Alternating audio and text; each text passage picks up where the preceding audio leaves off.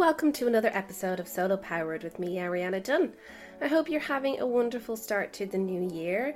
Before we kick into the next episode, I just want to say, in case you haven't figured out already, I actually recorded a lot of these episodes late last year, so the episodes are not happening in line with the actual time of the year that it is now.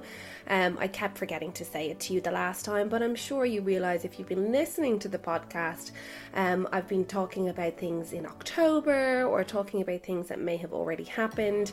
This particular episode was recorded back in September of last year, so please excuse any timeline inefficiencies within the podcast, but the content of each episode is still super valuable, none more so than this next episode with the fabulous Stefanie Daniels. So I hope you enjoy it. Thanks so much.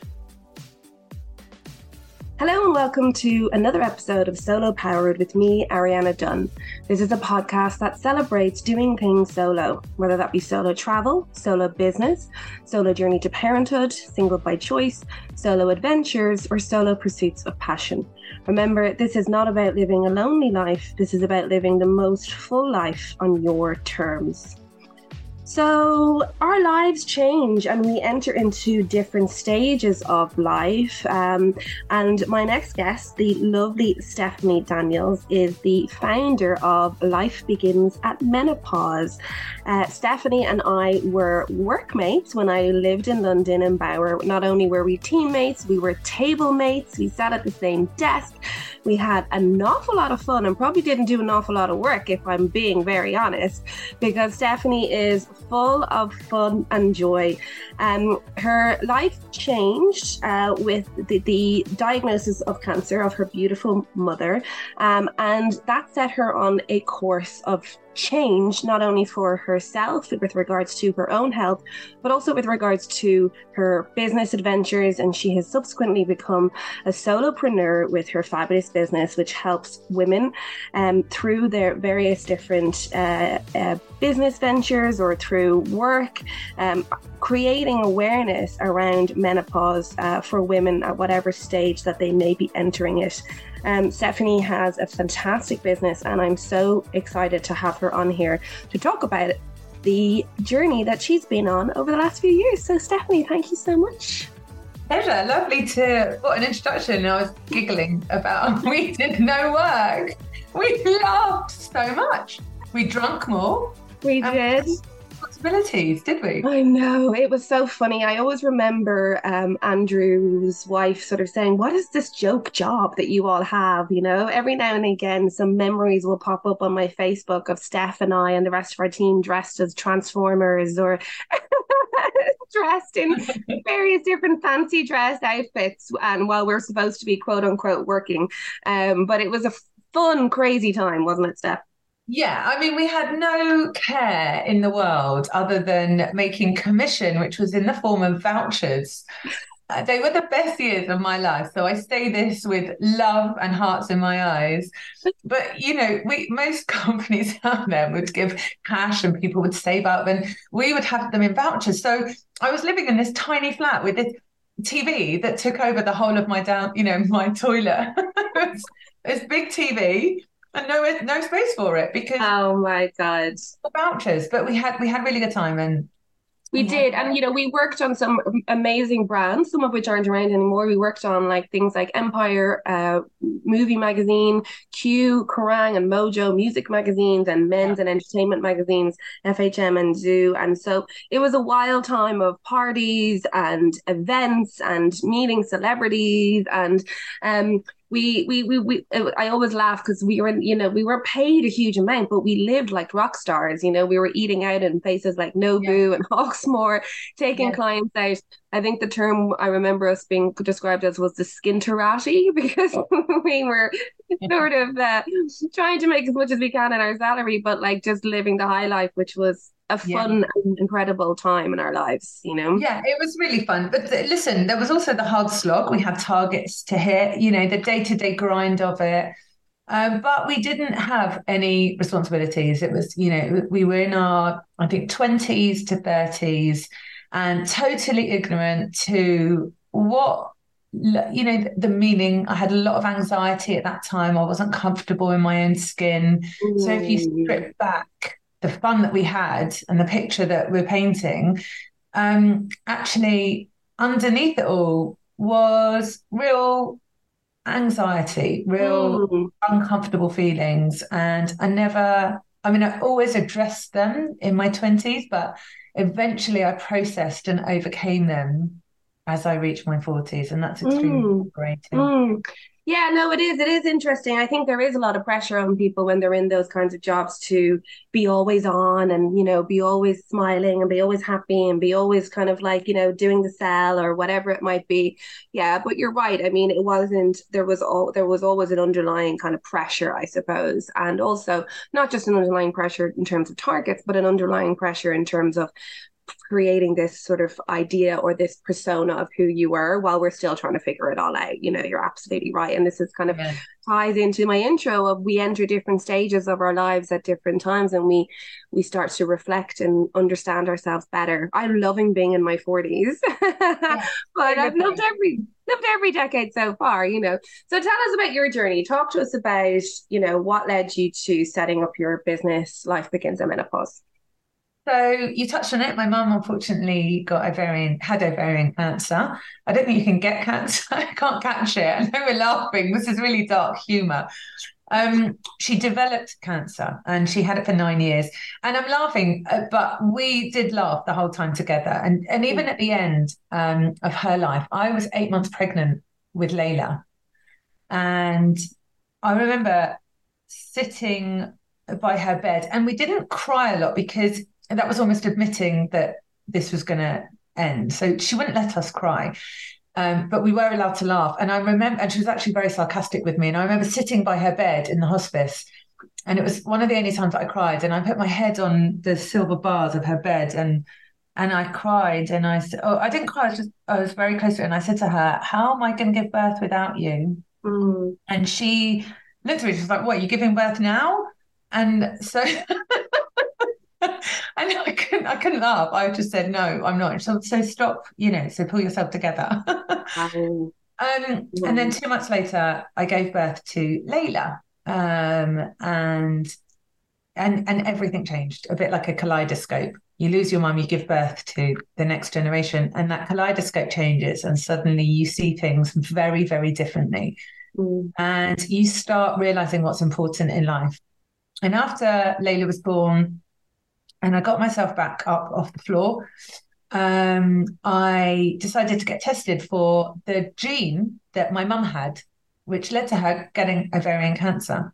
And it's the BRCA gene, BRCA. And I first came to know about it through Angelina Jolie. Mm. And the test results came back positive. And so I had a choice. I didn't get cancer, I didn't have cancer. So I was very fortunate to be in a situation where I could have preventative surgery or not sit on a ticking time bomb. And I decided, having seen my mum go through what she went through, it was a no-brainer for me. And I went and I decided to get preventative surgery. The first step in that was a very quick keyhole surgery, what's called an oophorectomy, where they take your ovaries out. And that was in and out of hospital, really quick, came out. And on my way out, I was handed a leaflet about the menopause. And it was this advertising campaign talking about dry, thinning hair, losing the collagen in your skin, low mood, anxiety. It was the worst advertising campaign I have ever seen. And I just thought, that's not going to be me. I won't go into the menopause, even though my ovaries had removed. And so I was no longer producing estrogen or progesterone. I know all this now. But at the time, I Mm. was ignorant. And then I went in for my 12-hour surgery. And that was when they took the fat out of my stomach and they put it into my boobs. So be Wow. careful what you wish for. I asked for a tummy tuck and a boob job, and I got one. And that was all fine. And I healed very beautifully from that and adjusted to my new body. But what I didn't heal from was the surgical menopause. That was a thunderclap of an experience. Mm. So I stumbled along the next few years in my media job. I was working for News UK, and you know, traveling to and from London. When COVID hit and I stopped traveling, I had much more time on my hands, and I started to dip my toe into overcoming symptoms of the menopause. And I work with a lady in America who's done a TED talk. Her name's Cynthia Thurlow. And I just messaged her because she did a talk on fasting. And at the end, she said, and this is really good for the menopause. And then she cut off. And I was like, hold on, come on. She didn't come back. So I had to message her. And about 8 months later, I got a message from her assistant saying, Cynthia wants to talk to you. And we got on the phone together. And I ended up working with her. And she's now my mentor. And through her resource and guidance, I ended up overcoming every symptom of the menopause slowly, but surely and naturally.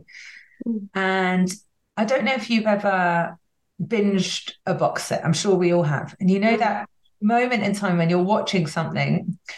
Recently, it was My Mum, Your Dad, and you just can't stop watching. Yeah.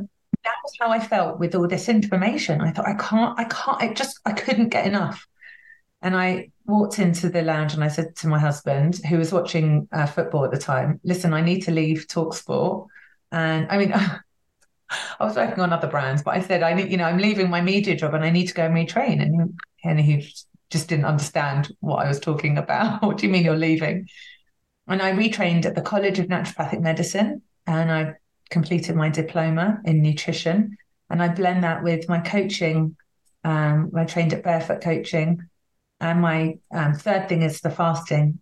And I blend all three together, and I support midlife women, mainly in media, because that's where my history is. Mm-hmm. And I see them walk in and open and pour their hearts out to me, saying that they don't understand why they feel like this. The menopause is debilitating. And I see them walking out with new leases of life. And I feel totally blessed that I get to do this. That's amazing. And what a journey that you've been on. And, I love hearing stories of people who've taken adversity and taken tragedy and sadness and turning it into something that's positive and something that is ultimately not going to only help them, but also help other people as well, which is like amazing to hear that you've done that. And, I think it's so interesting that your journey has kind of coincided with a big rise in this ability of women to talk about menopause and to talk about symptoms and how they're feeling. Certainly for me, I think it's something that really only I've seen in the last kind of 5 years, I think, really. Before that, it was all this so hush hush and, HRT and, women were just kind of like being expected to get on with it and not talk about it. And suddenly now with people like Davina McCall, I suppose, in Ireland, we have a big radio show called Joe Duffy, which is like a call-in show. And Joe is like this sort of, late 60s man. He's worked in radio for years and he doesn't take any bullshit. And there was this one episode where these hundreds of women just called in and started just pouring their hearts out about menopause on this like national radio show. And it caused like a huge kind of like upheaval in Ireland of people being like, oh my God, people are talking about menopause on the Joe Duffy show. But ended up turning into something that was repeated and something that became like opened up a big conversation in Ireland. So you could probably get a lot of business in Ireland now, Steph, I'd say, off the back of that as well. But when I teach coaching, as you know, I teach coaching. I have a section where I talk about with different ways in which you can coach people, and I say there's so many different niches. You can do menstrual coaching, you can do menopause coaching, and I say my friend Steph is a menopause coach over in the UK. It's lovely to see these kind of niches or specialist areas being utilized to help women when they are at their most vulnerable. And, I commend you, Steph, for seeing that opportunity, as it were, come from the adversity that you've had to overcome. Yeah, thank you. Thank you. It takes someone brave or stupid, or I don't know, just to say, this is how I'm feeling. Mm. And then all of a sudden, everyone will have free license to say, me too.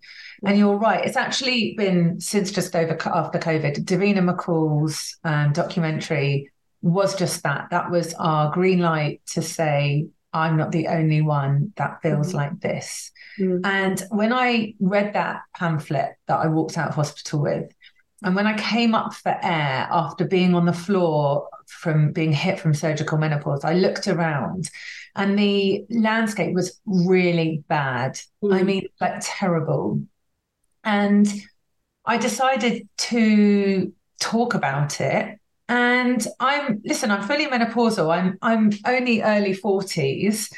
And it's a really difficult one because I don't know where I'm going with this. I think I'm just thinking out loud, but what I'm thinking is that by talking about it and not talking about it in a derogatory way, by talking about it in a positive way, a la life begins at menopause, suddenly people get hope and they think, okay, fine. So it's not the end and I can do things to optimize myself.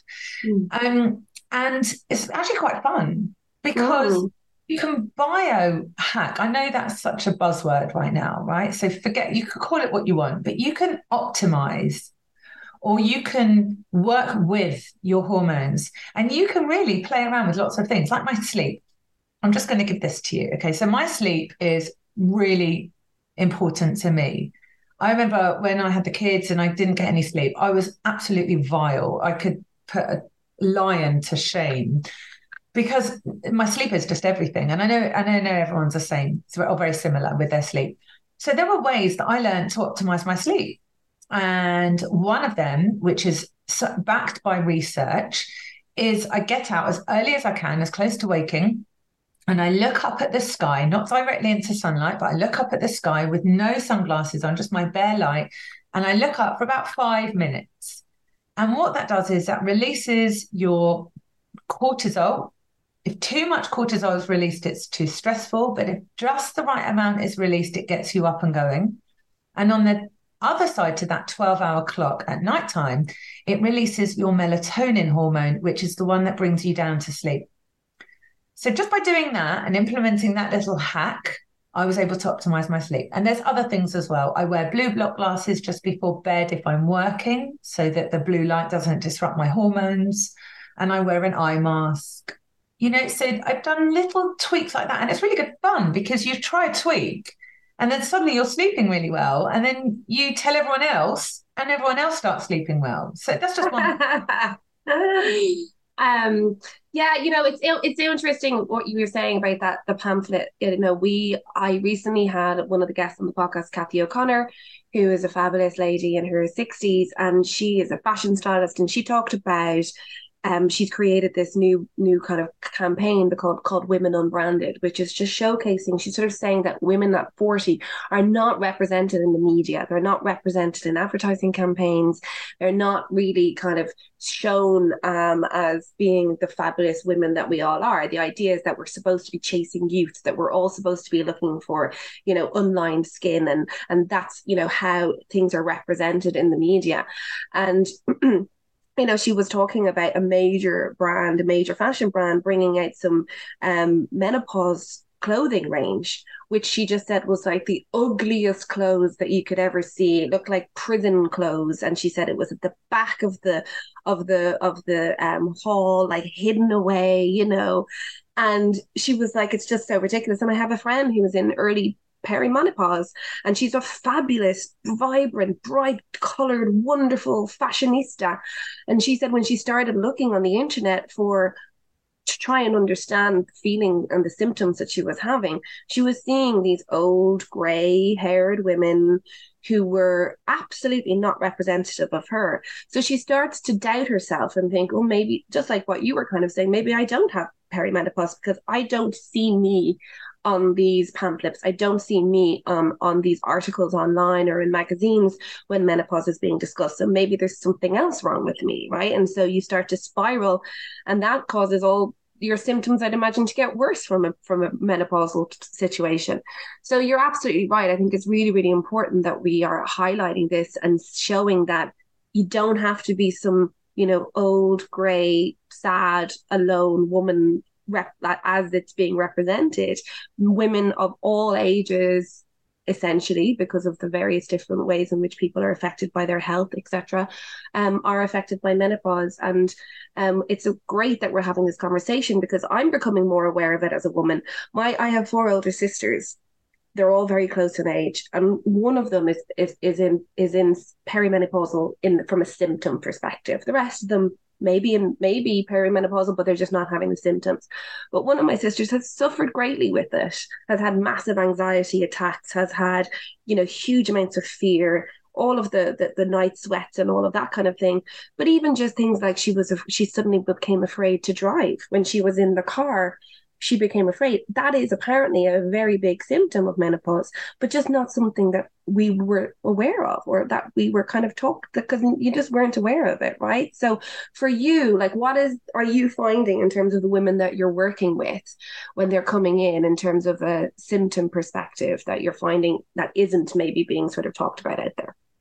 I'll tell you off the bat, the same story, and your sister is indicative of that. So they will come in and they will say to me, I just want to learn about my menopausal symptoms, which is really broad and slightly nebulous. And I'll say, okay, let's break it down. Let's put that to one side. Tell me about you. I have anxiety. Where do you feel it? In my stomach. How long have you had it for? Actually, years now, but it's got worse with the menopause. Mm-hmm. And that is one of any range of symptoms that you can have, whether that be palpitations, showing up in a boardroom and feeling like you're so nervous because you're going to forget something because of the brain fog. And it goes on and on and on, and it snowballs out of effect. And when we start stripping back, we take away the narrative of it's the menopause, and I look at that person individually sitting in front of me, and we focus on one at a time. The anxiety, the brain fog, the palpitations, the hot flashes, the fear of taking control of a vehicle, whatever it is, it didn't start by the menopause, it got exacerbated by the menopause. And that's the thing that I'm finding. And these things can be optimized. These women need to be heard and need to be supported. And that is why when I changed career, you can't just do a 2-week online course and do this job. The lived experience is better than anything, because I'm here menopausal, happily menopausal. Don't get me wrong, I don't always get it right. My son drove me mad last night and I screamed at him and thought, oh my God, why can't I be like Mary Poppins all the time? But he did, but I have my key anchors that I put in place, my sleep being one of them. I'm constantly trying my best. There is a study out there that says that you can't be grateful and anxious and annoyed at the same time. So yes, I practice gratitude. The food that I put in my body, to the majority of the time, I will have a coffee before midday so it doesn't disrupt my sleep. I will try and eat as whole food as I can. And then my relationship with myself, with my husband, with my kids. So all these anchors that I put in place, and I keep showing up for them, and I don't always get it right, but I always try my best. If you're having alcohol... Do you think you're a better person having entered into menopause? Like, do you, just like becoming so consciously aware of all of those things are probably things that maybe you weren't so consciously aware of prior to it. And do you think that becoming aware of those things and becoming priority, because I think we all aspire to want to eat right and sleep right and all of those kinds of things, but it seems that it's like a choice an awful lot of the time, when you're kind of in your 30s or your 20s or whatever, you're choosing to eat well. But I suppose for you, what I'm getting from you is that it's not a choice anymore. It is an essential necessity for you to be aware of those things in order for you to live your most happy life. But do you think that making those changes has actually made you a better, happier person, I suppose, but than how you were previously? I I did have a choice in menopause. I could have carried on as I was, Right. and my symptoms would have exacerbated, as Yeah. a lot of my clients do. When I started seeing the difference that food made to me, and the difference that a proper good night's sleep made to me, and the difference that reducing my alcohol, I personally now don't drink that much, I drink once a month. When I started seeing the difference, I thought, well, I can spend today hungover, feeling rotten, and eating my feelings, or I can make the choice to not drink or to not eat badly the whole time, Mm, and I can have a better day tomorrow and show up for mm, my kids. And that was my choice. mm, So I wasn't, I, it, what, you know, yeah, I do have a choice, and it does make mm, me a better person mm, because I'm mm, happier. mm, But I'm not mm. like this all the time, Ariana. Don't get me wrong. Like, I go out and I eat, and I don't begrudge myself that food sometimes. If there's chocolate cake, I will have it. But the majority of the time, I show up and Yeah. try my best. Great. Yeah, I mean, of course, and you're human, and you talked about Layla and being pregnant with Layla, but you do have a little boy as well, so you have that sort of the gentleman's family and two kids, and I think that's wonderful that you had the opportunity to have your two little children before you had to, have your ovaries removed. And I know a couple of people who've had the BRCA gene and have had to make that decision, and who didn't have children and had to make that choice as well about what that would look like for them. And I think for some people, it can be monstrously more, I suppose, difficult because you're having to sort of say goodbye to potentially that part of your life, or and I know that there are amazing advancements now, and people can have their eggs salvaged and things like that before they go. Um, but it's so lovely that you have your gorgeous little boy and girl. You're just so adorable. They look so like you as well. The big brown eyes. Um, and so, like, in terms of like entering into sort of that early menopause that you entered into, what does that mean now for you? Because I mean, in terms of your experience, what are the ages that people are usually entering into either perimenopause or menopause? Is it consistent with the medicine, or is it consistent with the kind of the research that's out there? Because I'm hearing people of all different ages being in menopause. What's your experience? So the average age of menopause is 51. Yeah. Perimenopause can be anywhere on average between 5 and 7 years before then. Okay. Right. And in terms of surgical menopause, there's no easing into it. One day you have your ovaries and they're producing a beautiful band, an orchestra of progesterone, estrogen, cortisol. The next minute you come out of hospital and you're flatlined on all of those, which is why you need to have hormone replacement therapy, because they Mm, replace the hormones that you've lost. mm, So I don't preach at all about HRT. I try not to preach about anything, but definitely not HRT.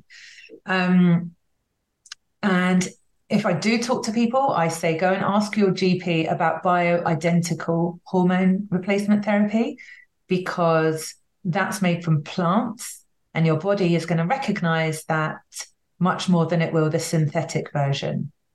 So that's where my talk about hormone replacement therapy ends. I'm not a GP and I can't talk to you about that. Um, No, but so there's I did hear you earlier say that you were able to manage your symptoms and remove those symptoms naturally. You used that word naturally. And so I did question then, did that mean that you didn't use HRT? I do. I do use HRT. I do. Okay. I use the patches. I just don't Okay. like to talk about it because it's an area that's very personal to everyone. Everyone's very Mm, different. There was a study done by the Women's Health Initiative years and years ago, and they studied women and looked at the number of women who took HRT and developed cancer. And it's a very old study, but the media jumped onto that and painted HRT as really bad. mm, We've come so far from there with the bioidentical HRT and the mm, patches that I use and the progesterone that I take at night time. So I manage my hormones that way. And that's a personal choice. For me, estrogen is very protective. It's protective of your cognition, of your bones. And so for me, it was very important that I had that replacement therapy. Um, but I think that in terms of the age, you've got very different experiences. Some women, although the average is 51, some women will sail through and say, I didn't have any symptoms at all. And others will be debilitated from their symptoms, whether they're in perimenopause or full blown menopause, which officially is when you haven't had a period for 12 months. So in the lead up to that, we're all over the place and we don't know where we are. And I'm so glad that GPs are now getting to grips with everything. Because what happens is we end up going to the doctor when our symptoms are so bad that we need help and we need a pill for an ill. But my role as a functional medic is to go in earlier and support them before they get to that stage. Mm-hmm. And do you know, like, how long do you have to kind of stay on HRT for? I mean, HRT kind of came into my stratosphere, I suppose, when I always remember my dad one day being really angry and having sort of an argument with my mum because she had decided to kind of come off HRT sort of cold turkey, which I remember my dad being saying it's so dangerous, it, like, because again, I suppose that flat line that you talk about, but I think my mum was just like, oh, I'm just so sick of taking these pills and I just want to get it over with now. I think she was like, I know the symptoms are going to come as soon as I stop taking this HRT. So I just want to have it done now so I can kind of move on. But like, I suppose if you're feeling anxious and you're having all of these terrible symptoms and then you go on HRT and you start to feel a little bit better, does it become like a crutch for people and they are afraid to stop taking it? Or how long are you on HRT for? I know it's probably individual for every person, but is there a kind of a general time frame? No, it is. And it would be remiss of me to say X amount of years. I think, each individual comes with their own different story. So I'm personally going to be on it as long as I possibly can. Really? I need my estrogen and I need my progesterone. Mm-hmm. And beyond that, the next step is then balancing that out. Progesterone is a real calming hormone. So if you're not having your progesterone and you're not sleeping, it's just going to exacerbate and get even worse. So it's a very, very individual thing. And it's for you to go and speak to your GP and get educated and empowered yourself to know how long you want to stay on it for. Which is just, again, goes back to the whole idea that we haven't been talking about it enough and there hasn't been enough research and there hasn't been enough concentration put on by the medical profession on research into menopause. I know there's been lots of studies that a lot of medical research they do tests on men mostly for most diseases and for most things. So not a lot is really understood. And so, even what you're saying there about some women sail through and have no symptoms, like why? Look, why is that? What is it about some women's bodies that happens and some that it isn't? But again, I suppose we could say that about everything, about periods, about why some of us have big boobs and some of us have small boobs, or all different kinds of things. And it is such an individual thing. But the idea that I suppose it's like almost becomes like a lottery, right? And I mean, what you were sort of saying is that a lot of your clients who come in, they have these symptoms anyway and they get exacerbated by. So if you are someone who is not very anxious going through life and is super happy, does that mean that you've got less of a chance of having menopausal symptoms? Or is it just suddenly you're a happy person with no anxiety and then boom, you got anxiety because of menopause? It seems I'm getting anxious about what's possibly going to happen to me now, because we don't seem to know really, do we? Or what do you think? No, but genetics play a key role here. So looking at your mum's mum, how they dealt with the menopause will be slightly telling on how you dealt with it. You're absolutely right that historically a lot of the research has been done on men and their hormones are totally different to ours. So this is where functional testing comes into it. So there's something called the Dutch test, which is dried urine, TCH, I can't remember what the rest stands for, but it's a dried urine test, cortisol hormone. That's a dried urine testing cortisol hormone. And it looks at the up and down, the increase, the decrease, the fluctuations of hormones throughout your month.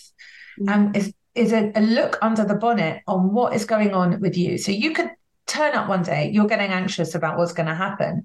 But if you had a look under the bonnet at what was happening to Ariana Dunn today, you would be able to see where your levels are. And from seeing that, you'll be able to optimize further. So it's just going down that pathway a little bit more and becoming knowledgeable and empowered to take back control of your health. You know, I speak very highly of GPs and I think they do their absolute best with what they've got. But when I went to the GP and I said, I am feeling really down, they, to the best of their knowledge, gave me an antidepressant and sent me on my way. Now, what's that going to do to my cortisol that's increased in the evening when I should be sleeping, my estrogen that's on the floor, my progesterone that's having a funfair on its own? It's not bespoke or tailored to me. It's a blanket. It's a pill for an ill. So getting knowledgeable about you and your personal hormones and what they're doing is a huge leap forward to optimizing your journey.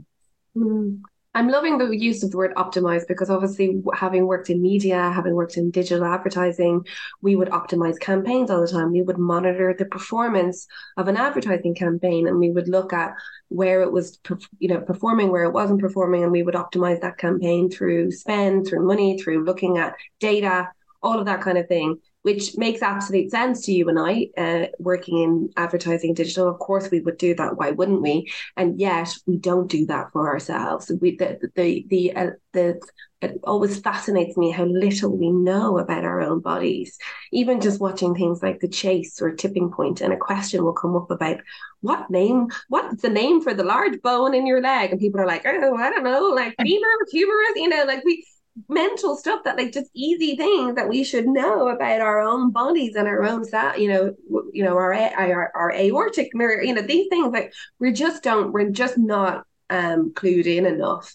And it makes absolute sense to me what you're saying, is that monitoring how you are performing under the bonnet, as you say, can really help you to become much more aware. And I think as well, I mean, you talked about that anxiety, and I think anxiety is such a big symptom. Do you feel, and again, I know I'm not holding you to account, so don't worry, right? Because I know that you aren't a GP. This is just a general conversation between us as, opinions. But like, do you think that there has been maybe a rise in anxiety, low-level anxiety or high anxiety over the last, say, 20 years? And so that anxiety has exacerbated by menopause, maybe in a way that it wasn't so much for the women of our previous generations. That anxiety was a different thing 20, 30, 40 years ago than it is now. Yeah, I think beyond the feminist chat, we now have it all. What do we do with that? Like, okay, so we've got it all. Now what? Now we have to work and play and show up and be there. It's a lot. It's a lot. And we're not working 9 to 5 anymore. We're working hybrid. We're working from home. So we're working 6:30 to 10, and then we're working 11 a.m. to 1 p.m. And it kind of fragments throughout the day. And we've got the washing to keep up with, and we've got the childcare, and we've got the friends and the parents and the brothers and sisters. And then on the other side to that, there is depletion in our soils. So the magnesium that we used to have in our soil before it was so processed would optimize, for want of a better word, our levels, our nutrients. And so women in the menopause are depleted in magnesium. So I take my supplements, and they've been a game changer for me. But they're not, I can't use the supplements as a pill for an ill. You have to work out what you need, which goes back to the functional testing. So if this was a pie chart of anxiety, the different elements and the different segments to that would be the demands on life, the depletion in our nutrients, the expectation we put on ourselves. And if you're not aware of that and you're not working with that, you are going to be miserably unhappy. You don't have to be, you don't have to be. There's a flip side to that. Yeah. One by one. It's just crazy because, like even just things like my period, my PMT, every second month I'll get really low and I'll be like, my life is shit and I'm the worst person in the world and everybody hates me. And I'll feel like that for a whole day. And then the next day I'll get my period and I'll go, oh, forgot about that. That's my period. That comes every month for the past 27 years or something since I first got my period. And yet we're so consumed by day-to-day life, by our busyness, by our jobs, by our family, whatever. It's like like this cruel little trick that that our body plays on us. And I'm not the only one because I've seen memes floating around with that exact same thing. So I think awareness is so important. And when I teach digital marketing and I teach about optimization, I talk about how there's no point in spending all of this money on these campaigns if you aren't going to monitor the performance of it so that you can tweak and optimize and change and that you can make things better and improve. If you're going to spend all of this money, that's really what you need to do. And yet we spend so much money on our day-to-day lives, on our clothes, our hair, our nails, our TV on the wall, our food, all of these different things. We spend all this money and yet we're not monitoring, we're not optimizing, we're not really, well, some of us aren't, probably a lot of us aren't, the majority of us aren't. Maybe until there comes a point when we're so upset and crying and anxious that we can't get up off the floor. And then maybe it's something that we will do about it. So I'm conscious of time, so I want to just ask two kind of questions. The first is, what can I do and what can anyone listening to this podcast do who are not yet perimenopausal or in menopause? Are there like 3, 4, 5 Steph tips that you could offer? I know you mentioned some of them, like gratitude and things like that. Are there things that you can say, if you start introducing this into your life, that it might help you as you go into, because everybody is different. I understand that. Yeah, and then, definitely. Yeah, sorry, go on. And then and then after that, if you are in menopause or if you are perimenopausal, I want to know how, maybe working with you and working with people like you might be able to help. So, but for me, I'm 41, not yet there, what can I do? Okay, so 3 that have come to mind, and there's thousands more, but these are my 3. If you listen to your body when it whispers, it won't need to shout. So you're talking about having a low day every month. And that's your body saying, I'm really low in energy. My hormones are low. They're out of whack. Let's have a nourishing day. Let's have some nice soup. Let's sit in front of the TV and let's just listen to my body. And you work with it. It won't need to scream at you and shout at you and give you a headache to say, listen to me. The second thing is the foods that you reach for should be as close to 1 to 5 ingredients as possible. And if they're ingredients that your great-grandmother didn't recognize, then you probably shouldn't have it. You compare an apple to apple crisps and you see where you're going. So start becoming familiar with what's on the back of the packet, not the front. So whole foods is my second. And the third one is, there's a lot of adolescent humor around bowel movements. I know that, but it's my job to talk about it. You should be going to the toilet every single day. And there should be solid stools, because not only does it get rid of waste and bacteria, but it gets rid of our excess hormones. And if those excess hormones aren't being excreted efficiently, they're going to recirculate and they're going to cause problems.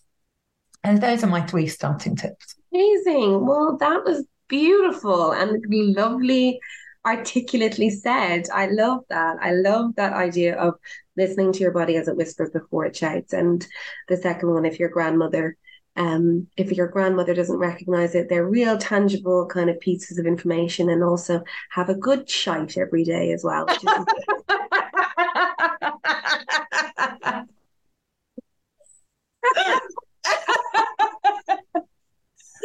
which is perfect. I love it.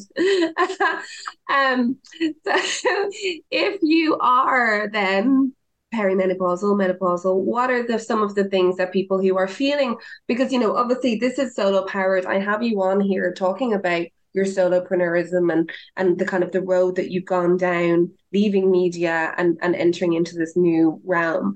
But also when we've talked previously, you and I, we talked about how lonely an endeavor it can be when you are menopausal, when you're perimenopausal, how it can feel like you're the only person in the world experiencing this, that no one understands, that maybe you can't talk about it, you're frightened to talk about it. So that for me is, to anyone listening who is going through that solo power journey or feeling that kind of way, what advice or how can they get help? What would you suggest? Surround yourself with the right information and the right friends, and cut out the rest. There's always going to be scaremongers, keyboard warriors, people that want to just be negative.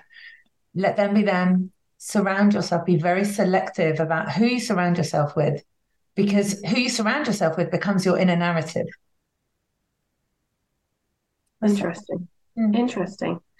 Okay, so that's it. Just Yeah. and then if someone wants to work with someone like you, what can they expect if they were to seek out a menopause coach? Oh, I don't know, because I think go to menopause university. I think it changes person to person.